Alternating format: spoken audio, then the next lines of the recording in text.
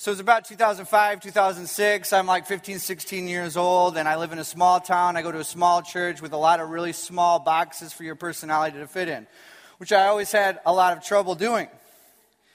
And my parents kind of encouraged a little bit of independent thinking through many different ways that I don't have to get into right now, but one of which was me being allowed to be a little creative with my style. And so I had the brilliant idea one day to let my sister color my hair jet black, change things up a little bit. And at the same day, I also asked my best friend to try out on me his new invention of this version of a mohawk. And it was so cool. It's kind of like a Mohawk 2.0, you know, and it's really hard to describe, and I don't think a haircut has ever been as glorious since or before. I do have a picture. We'll see that later in life sometime.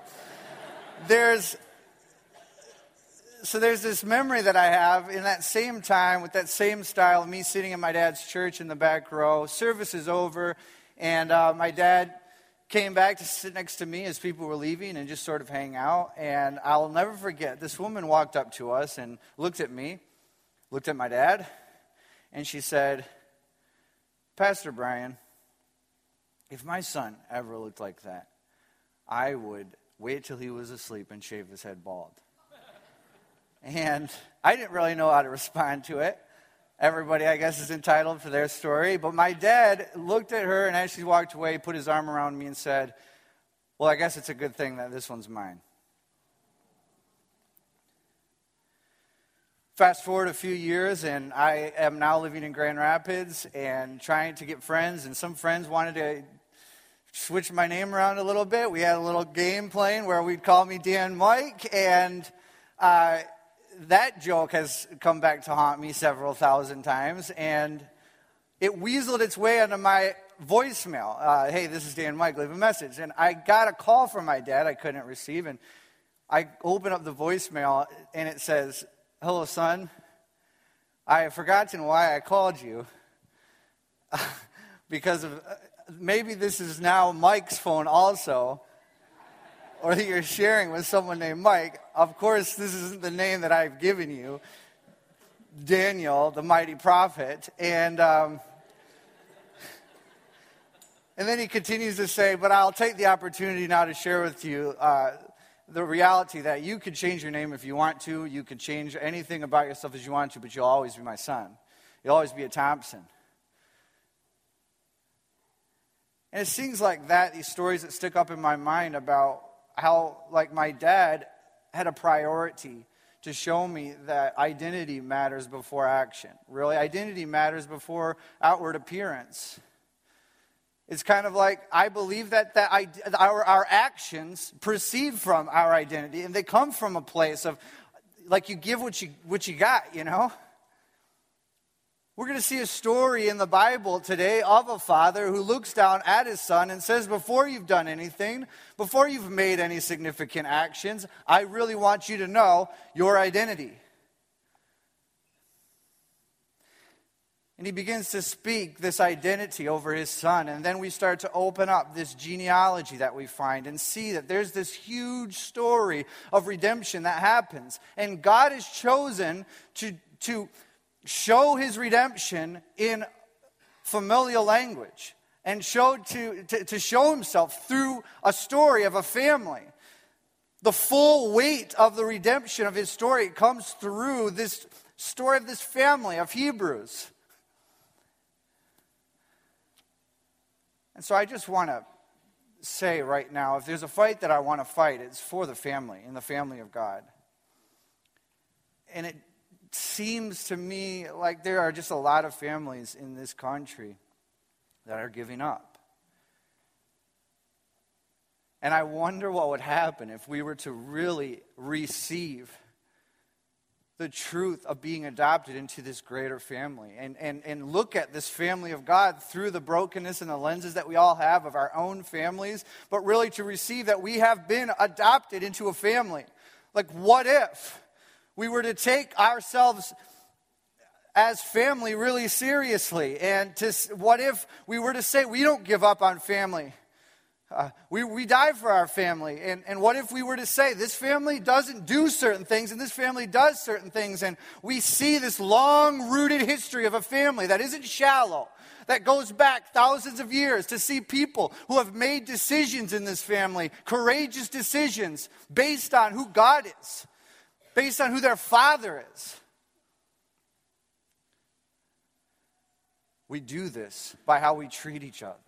We do this through the inspiration of what the Scriptures tells us, and how they tell us that through his sufferings he has brought many sons to glory. And receiving that, not just he brought many people, many strangers, many of these things to glory, he's brought sons. And we do this by receiving the Holy Spirit in our hearts that cries out with our spirit, Abba, Father. Confirming our place as sons at the table of God, confirming that we are God's children. All of creation is groaning for this to be revealed, because it's life-changing. Don't give up on the family. One of the ways that we can do this and be encouraged by this is looking at the champion of our family, the true linchpin that brings us all together and reconciles us back to God, his Son, Jesus. So turn to Luke chapter 3. And please, once you get there, please stand with me as we read from this story. Luke chapter 3 and verse 21.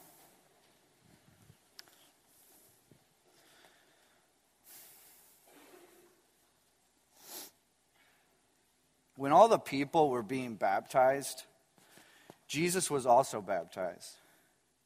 As he was praying, the heavens were open, the Holy Spirit descended upon him in bodily form like a dove, and a voice came from heaven saying, "You're my Son, whom I love, whom I delight."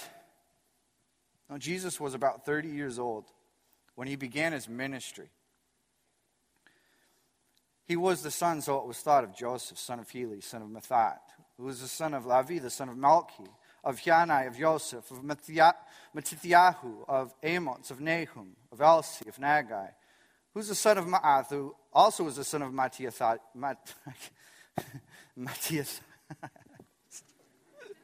son of Shimeon, the son of Yosek, the son of Hiodah, the son of Yochanan, the son of Resha, who was the son of Zerubbabel, son of Shealtiel, son of Neri, who was the son of Malchi, son of Adai, the son of Kosam, of Elmadam, of Er, of Yeshua, of Eliezer, of Yorim, of Matthat, who was the son of Levi, the son of Shimeon, the son of Yehuda, the son of Yosef, and Yonam, and Eliakim, who was the son of Melech, and of Manna, and of Mattatha, and of Nathan, who was the son of David, who was the son of Jesse, who was the son of Obed, who was the son of Boaz, and of Salmon, of Nashon, and Abinadab, of Ram, of Hezron, of Peretz, who was the son of Judah, the son of Jacob, the son of Isaac, who was the son of Abraham, as you all know, was the son of Terah, the son of Nahor, of Serug, and of Ru, and of Peleg, who was the son of Eber, the son of Shelah, the son of Canaan, the son of Arphaxad, the son of Shem, the son of Noah, who was the son of Lamech, the son of Methuselah, who was the son of Enoch, who was the son of Jared, who was the son of Mahalalel, the son of Kenan, who was the son of Enosh, who was of Seth, who was the son of Adam, who was the son of God.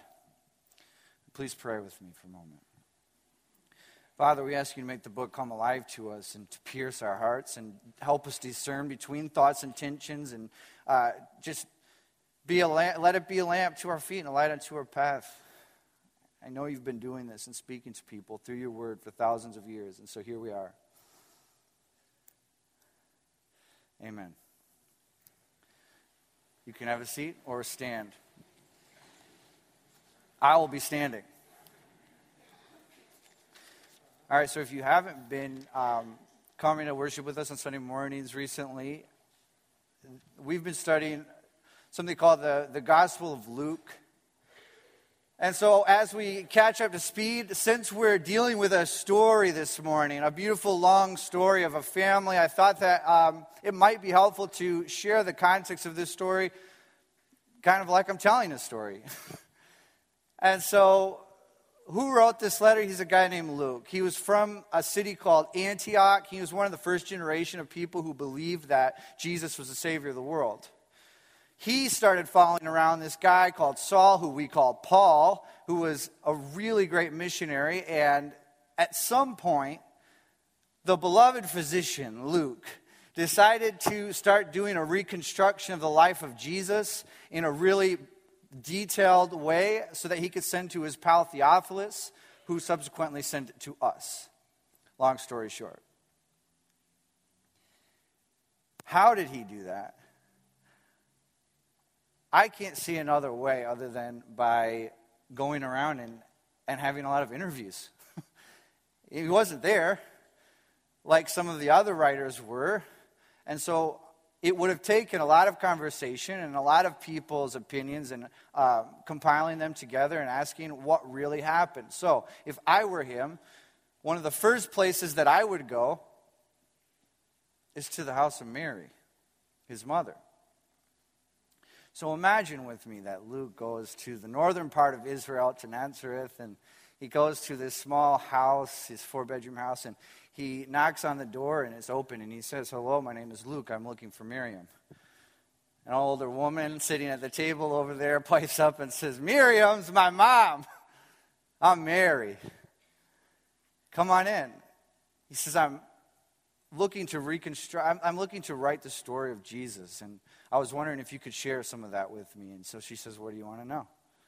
And he says, "Everything. Tell me, please, what was it like? What was he like? What's his story?" And I wonder what the first thing that comes to mind for her was. Did she say, the first thing that comes to mind is the amount of patience that I had to have?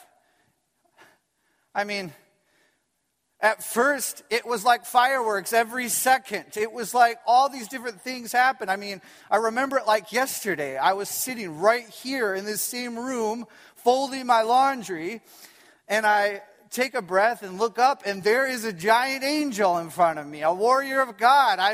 And I don't know what to say, but he starts telling me that I'm going to get pregnant without getting pregnant, and I'm going to be the mother of this God kid. And so I tell Joseph, who also gets it confirmed in a dream, and then I go to tell my cousin, who I'm a little nervous to tell because she's been having trouble having kids. But when I get there, she's had 3 months of pregnancy already. And so I'm singing songs. She's singing songs. Her husband's not saying anything because he doesn't have a voice.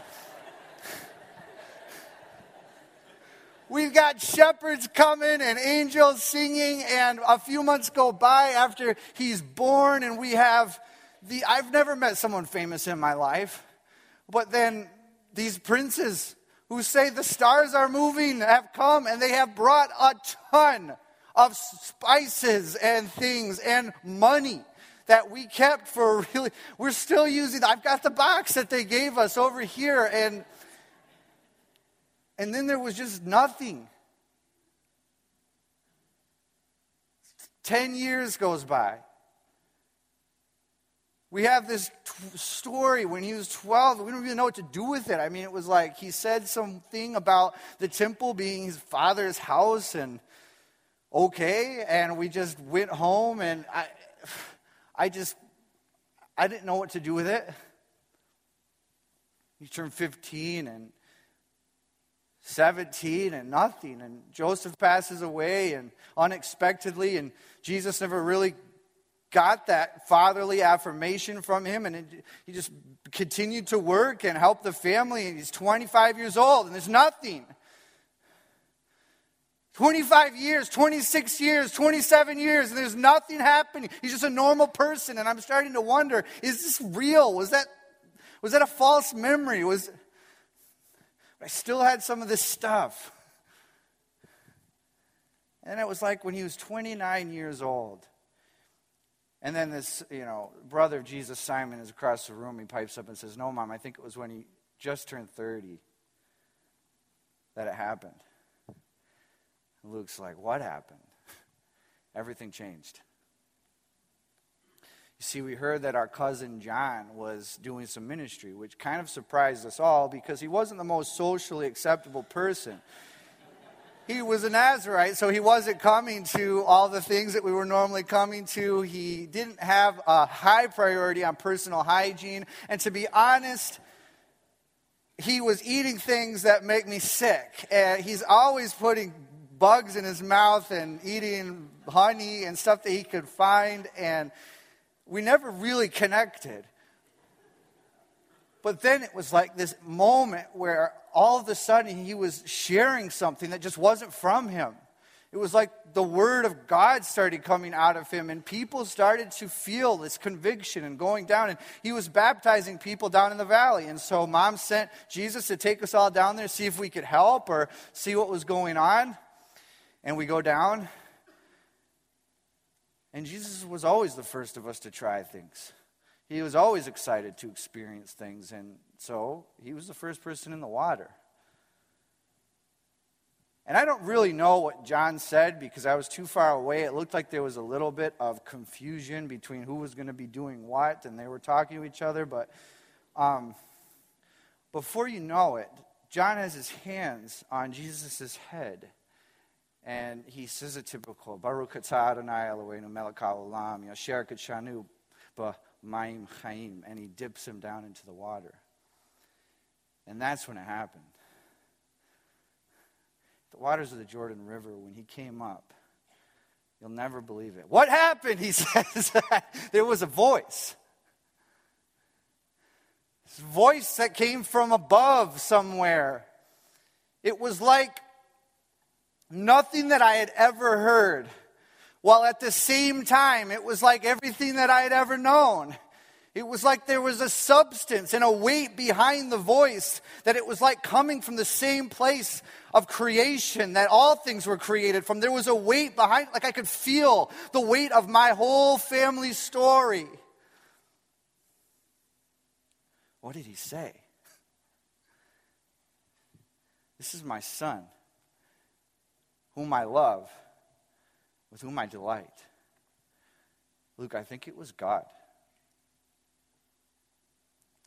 Not only that, but as the words were heard, it's almost as if they became like a substance, like it came down onto him. Not like lightning striking Jesus, but more like a graceful, beautiful, like dove coming down upon him. And it became like a permanent part of him.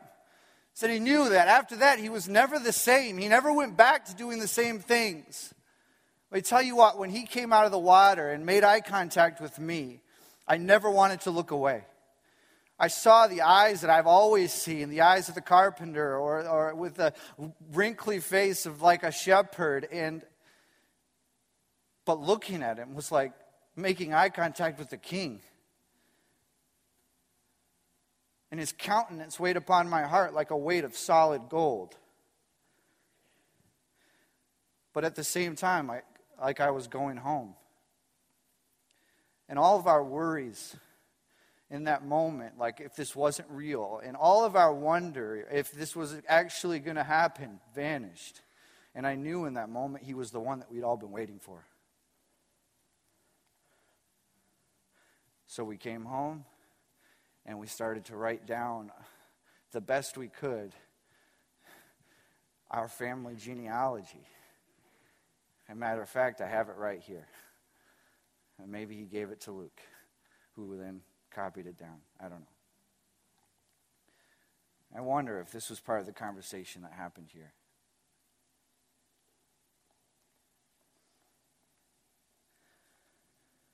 So Luke places this genealogy right after this story.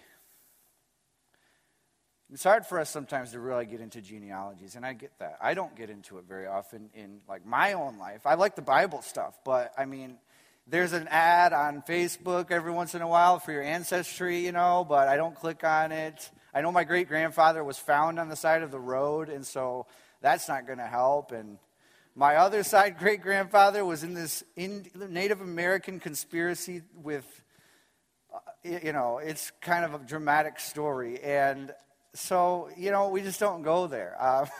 I'd like to know if there were any major criminals in my family heritage, just because that would be cool if Jesse James or somebody was a part of our family. But I can't look at the ancient genealogies of the scriptures with my mathematical Western eyes, and I can't put on them things that there was never really meant to be put on them, you know? The genealogy is something that was used to prove what land was yours, or to prove what family you were really in, and not necessarily to prove exactly how it happened. And so let me just share for 2 seconds about genealogies. I mean, maybe some of you know that there are 2 genealogies of Jesus in the New Testament. One is on the first page of what we call the New Testament, in Matthew chapter 1, and it's just the list of people who are in Jesus' family. And here's the second one in Luke chapter 3, and I will be the first to say, they're different. They aren't exactly the same. There have been a lot of people who have debated whether or not they sync up, or how that really works, or whose names are really what, but nobody really knows. And so I just want to say that nobody really knows why they're different. And I've got ideas, and I believe some things. Well, let's remember what the Apostle Paul said, not to get into endless quarrels and arguments out of genealogies and whatnot, too. I don't major in the minors, so what do we know? We know that around Jesus' time, there was a king named Herod who stomped around Israel so much that you could even see his footprints there today. And the only thing bigger than King Herod was King Herod's ego.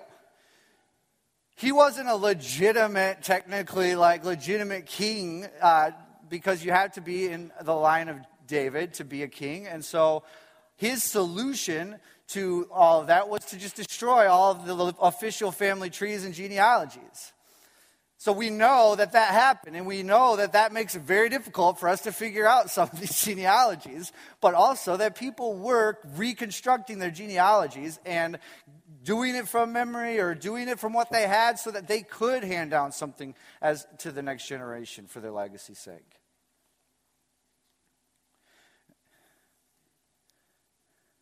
I also assume that Luke didn't put this in here just to disprove Matthew or something that he was trying to do.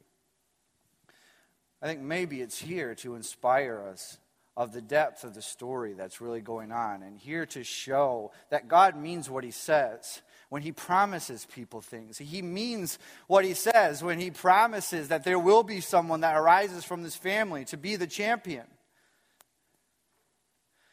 And so I wonder if we could enter into that story a little bit more this morning. And I think an easy way to do it is to take that voice that came from the heavens and see those 3 phrases and wonder if those 3 phrases can somehow point us to the story of this genealogy. This is my son, whom I love, and whom I delight. We use those 3 phrases. So what's the first phrase? This is my son. This phrase, not only does it mean what it says, but it is also a direct quote from a psalm, a very famous psalm, Psalm 2. I'll read some of it in a moment here. Psalm 2 was written at least 1,000 years before Jesus was around, and it has always been lingering behind it, this messianic prophecy of a king who would come and be this great king over all the nations. This is connected to King David. Why? Because remember the story in 2 Samuel 7 where King David felt bad that he hadn't built like a house for the Lord?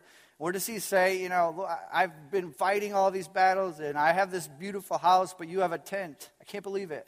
And through the prophet Nathan, the Lord says to David, that's so great that you want to build me a house. However, I want to build you a house. And he doesn't mean like a house of wood. He says, I want to build your family in your house. I will put someone on your throne who will rule forever. They will rule the whole earth. So we're waiting for this king, articulated also in Psalm 2, who gets the nickname, the Son of David. We're waiting for the Son of David. Listen to Psalm 2 and verse 7. I will proclaim what the Lord's decree is. He said to me, here's the line, you are my son. Today I have become your father. Ask me, and I will make the nations your inheritance. The ends of the earth will be your possession. You will break them with an iron scepter and dash them to pieces like pottery. Therefore, O kings, be wise, be warned, you rulers of the earth. Serve the Lord with fear and celebrate his rule with trembling. Kiss the Son, lest he be angry. For your way will lead you to destruction, and his wrath can flare up in a moment. But blessed are all who take refuge in him. This is the Son of David, the King to come, who will rule over all of the earth. Who is he? See, these people in the genealogies, it's like we're going to take a flashlight and shine it on them, and the silhouette behind them is actually a great picture of Jesus. It's like some of these people, God specifically said, you look enough like Jesus that when people think of you and all that you stand for would actually be a pretty close replica of who Jesus is going to be, like a foreshadowing almost. So think of who David is. The sweet psalmist of Israel, the tough and tender king, the shepherd king, who is able to be sensitive and able to dance and rejoice at the presence of the Lord, the man who is after God's own heart. This is David, the same man who even from an early age was willing to fight for his family, who stood before the giant and said, cross this line. If you want my family, you're going to have to come through me. The warrior, David, who fought off all of the nations that were around Israel and actually made peace for a time there. Imagine that. The Son of David will be like David.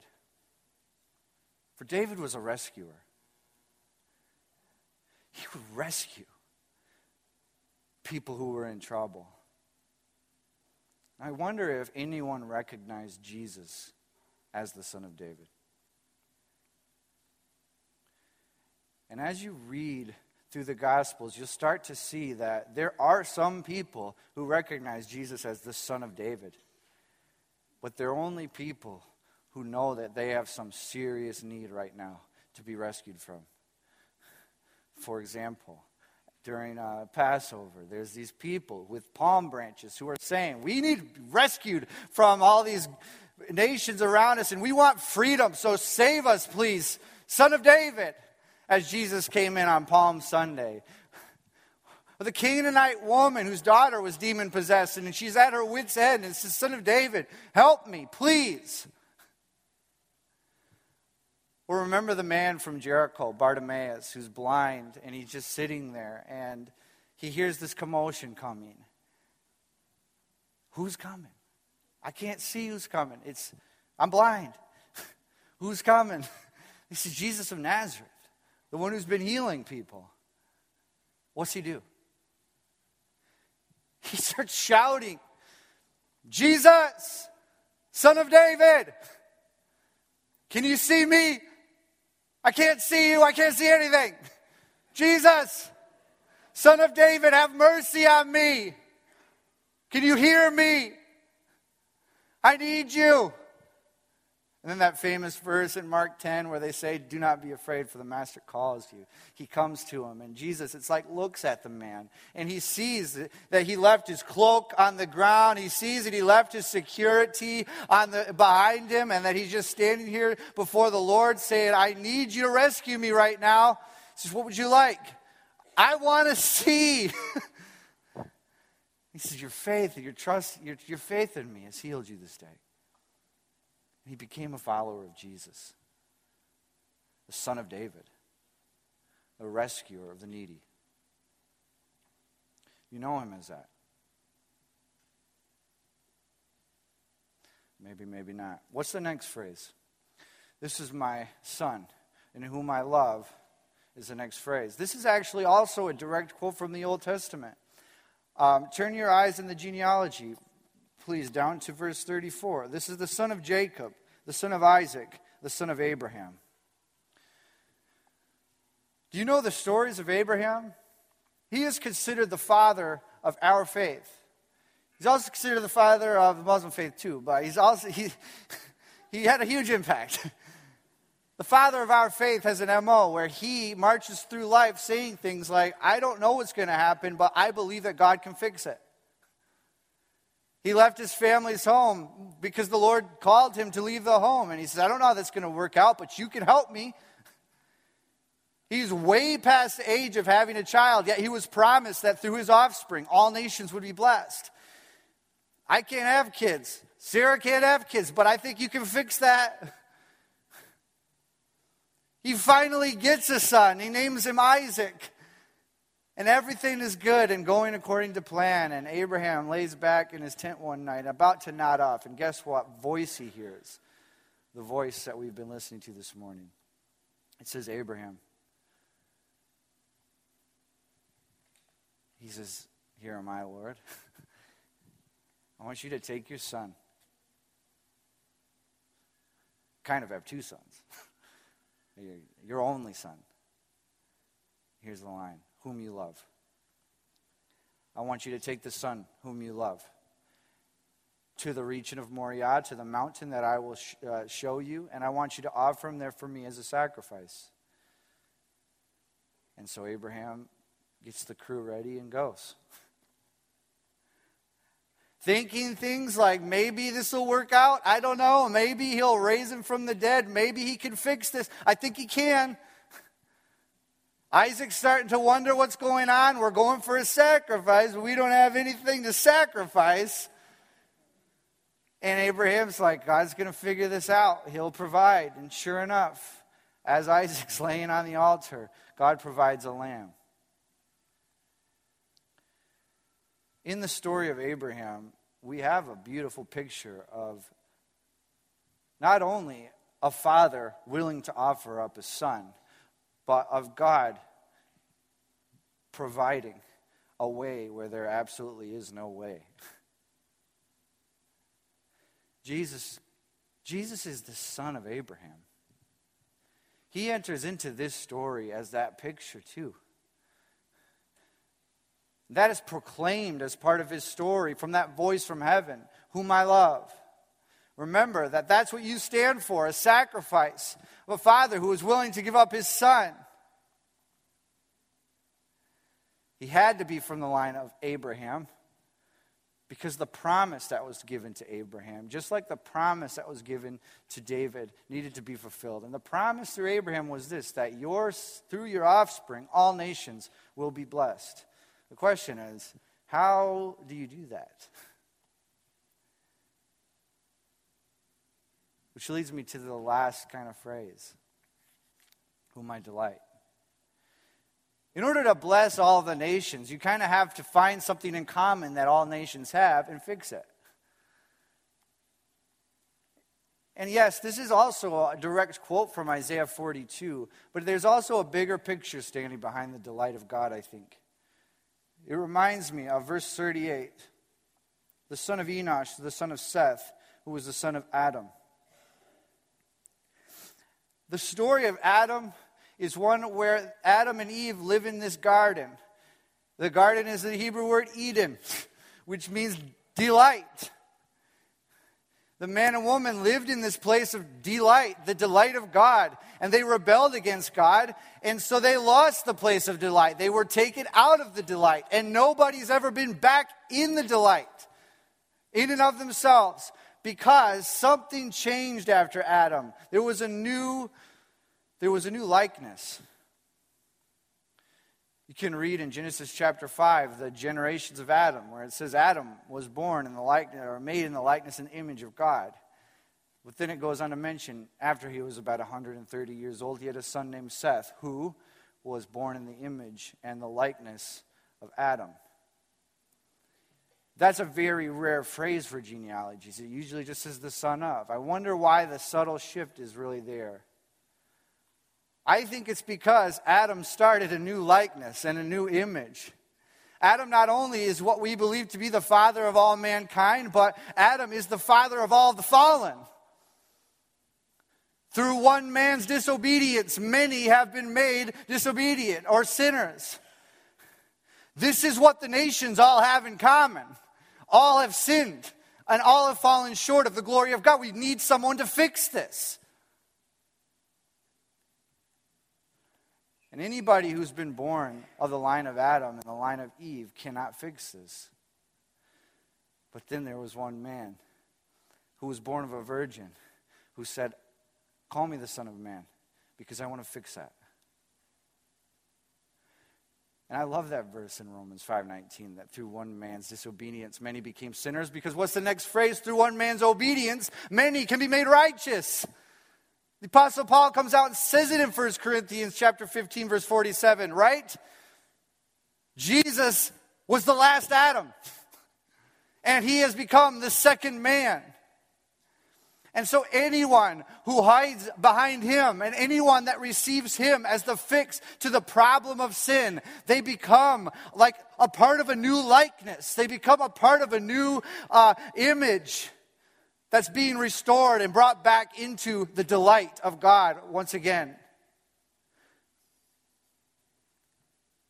Promise to Adam when God said, "I will make for you a covering." Promise to Eve when God says, "Through your seed it will be crushed."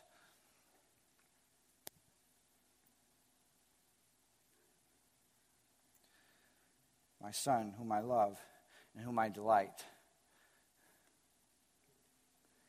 So I wonder this morning if any of these elements of Jesus are foreign to you. And maybe today's the day where you just reevaluate who he is to you and who he is.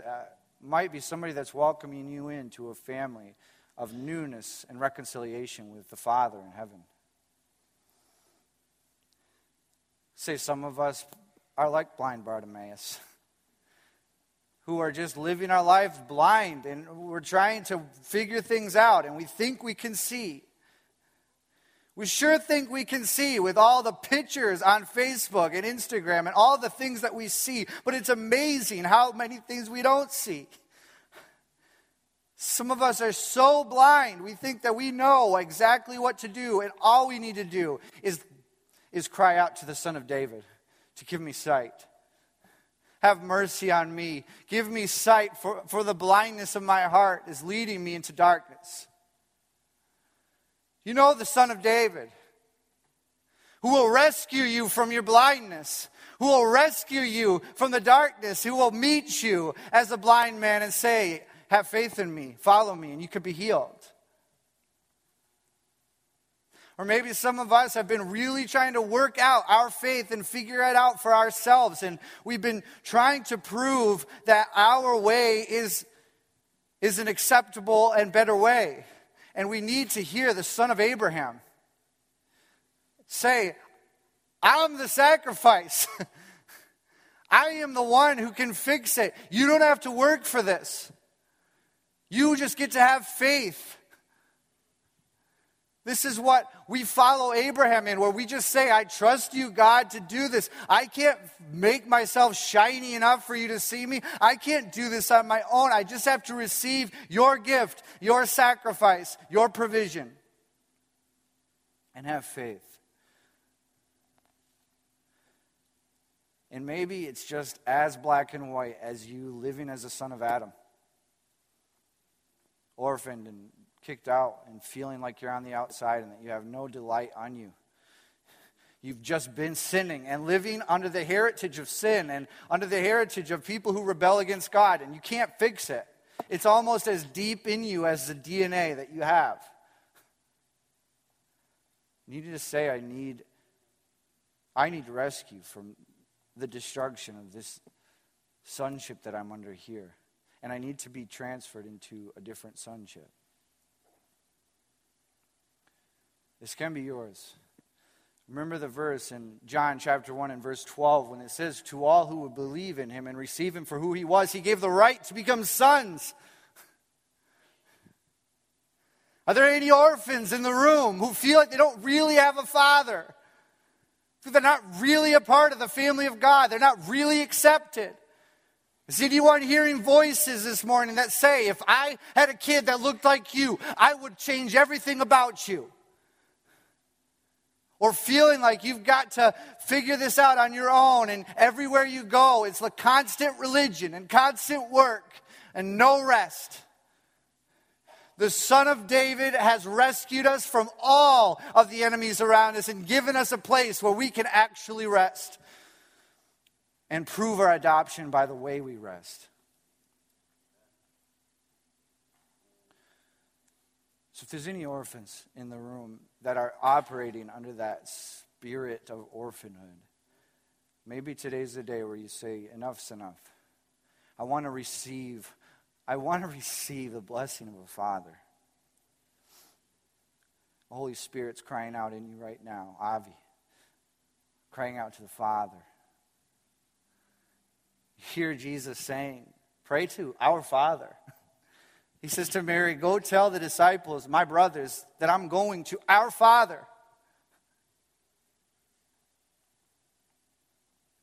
And we'll see that in the very end of the book in Revelations 22 and 21, when God comes and makes his dwelling place with man, and they will be my sons, and I will be their father. This is your destiny. So let me pray with you. And if anybody wants prayer to receive the blessing of a Father, there will be some of us here to pray with you. Jesus says, I will not leave you as orphans, but I will come to you. I won't let you settle for a life of orphanhood. This isn't Oliver Twist.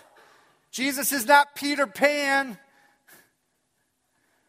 This is a family where you are loved and accepted. And so, God, I pray that if anybody in here hasn't received that mantle that Jesus places on them of his righteousness, then you speak these words over them for the first time in their life. Jesus, you're my son. I am so happy with you. I love you. For as the words, just as real as they were to you, Jesus, they're imputed onto us. And I receive those words from me and my own. You're my child, whom I love, and whom I'm so happy. I delight in you. I have such a big smile over you. Just as you are right now, not for who you will be in the future. Right now, I have delight in you. Jesus, I acknowledge that that's the only way to be in the Father's delight is because of you. Because you rescued us. So I just want to say thank you. It's life-changing. I receive the Son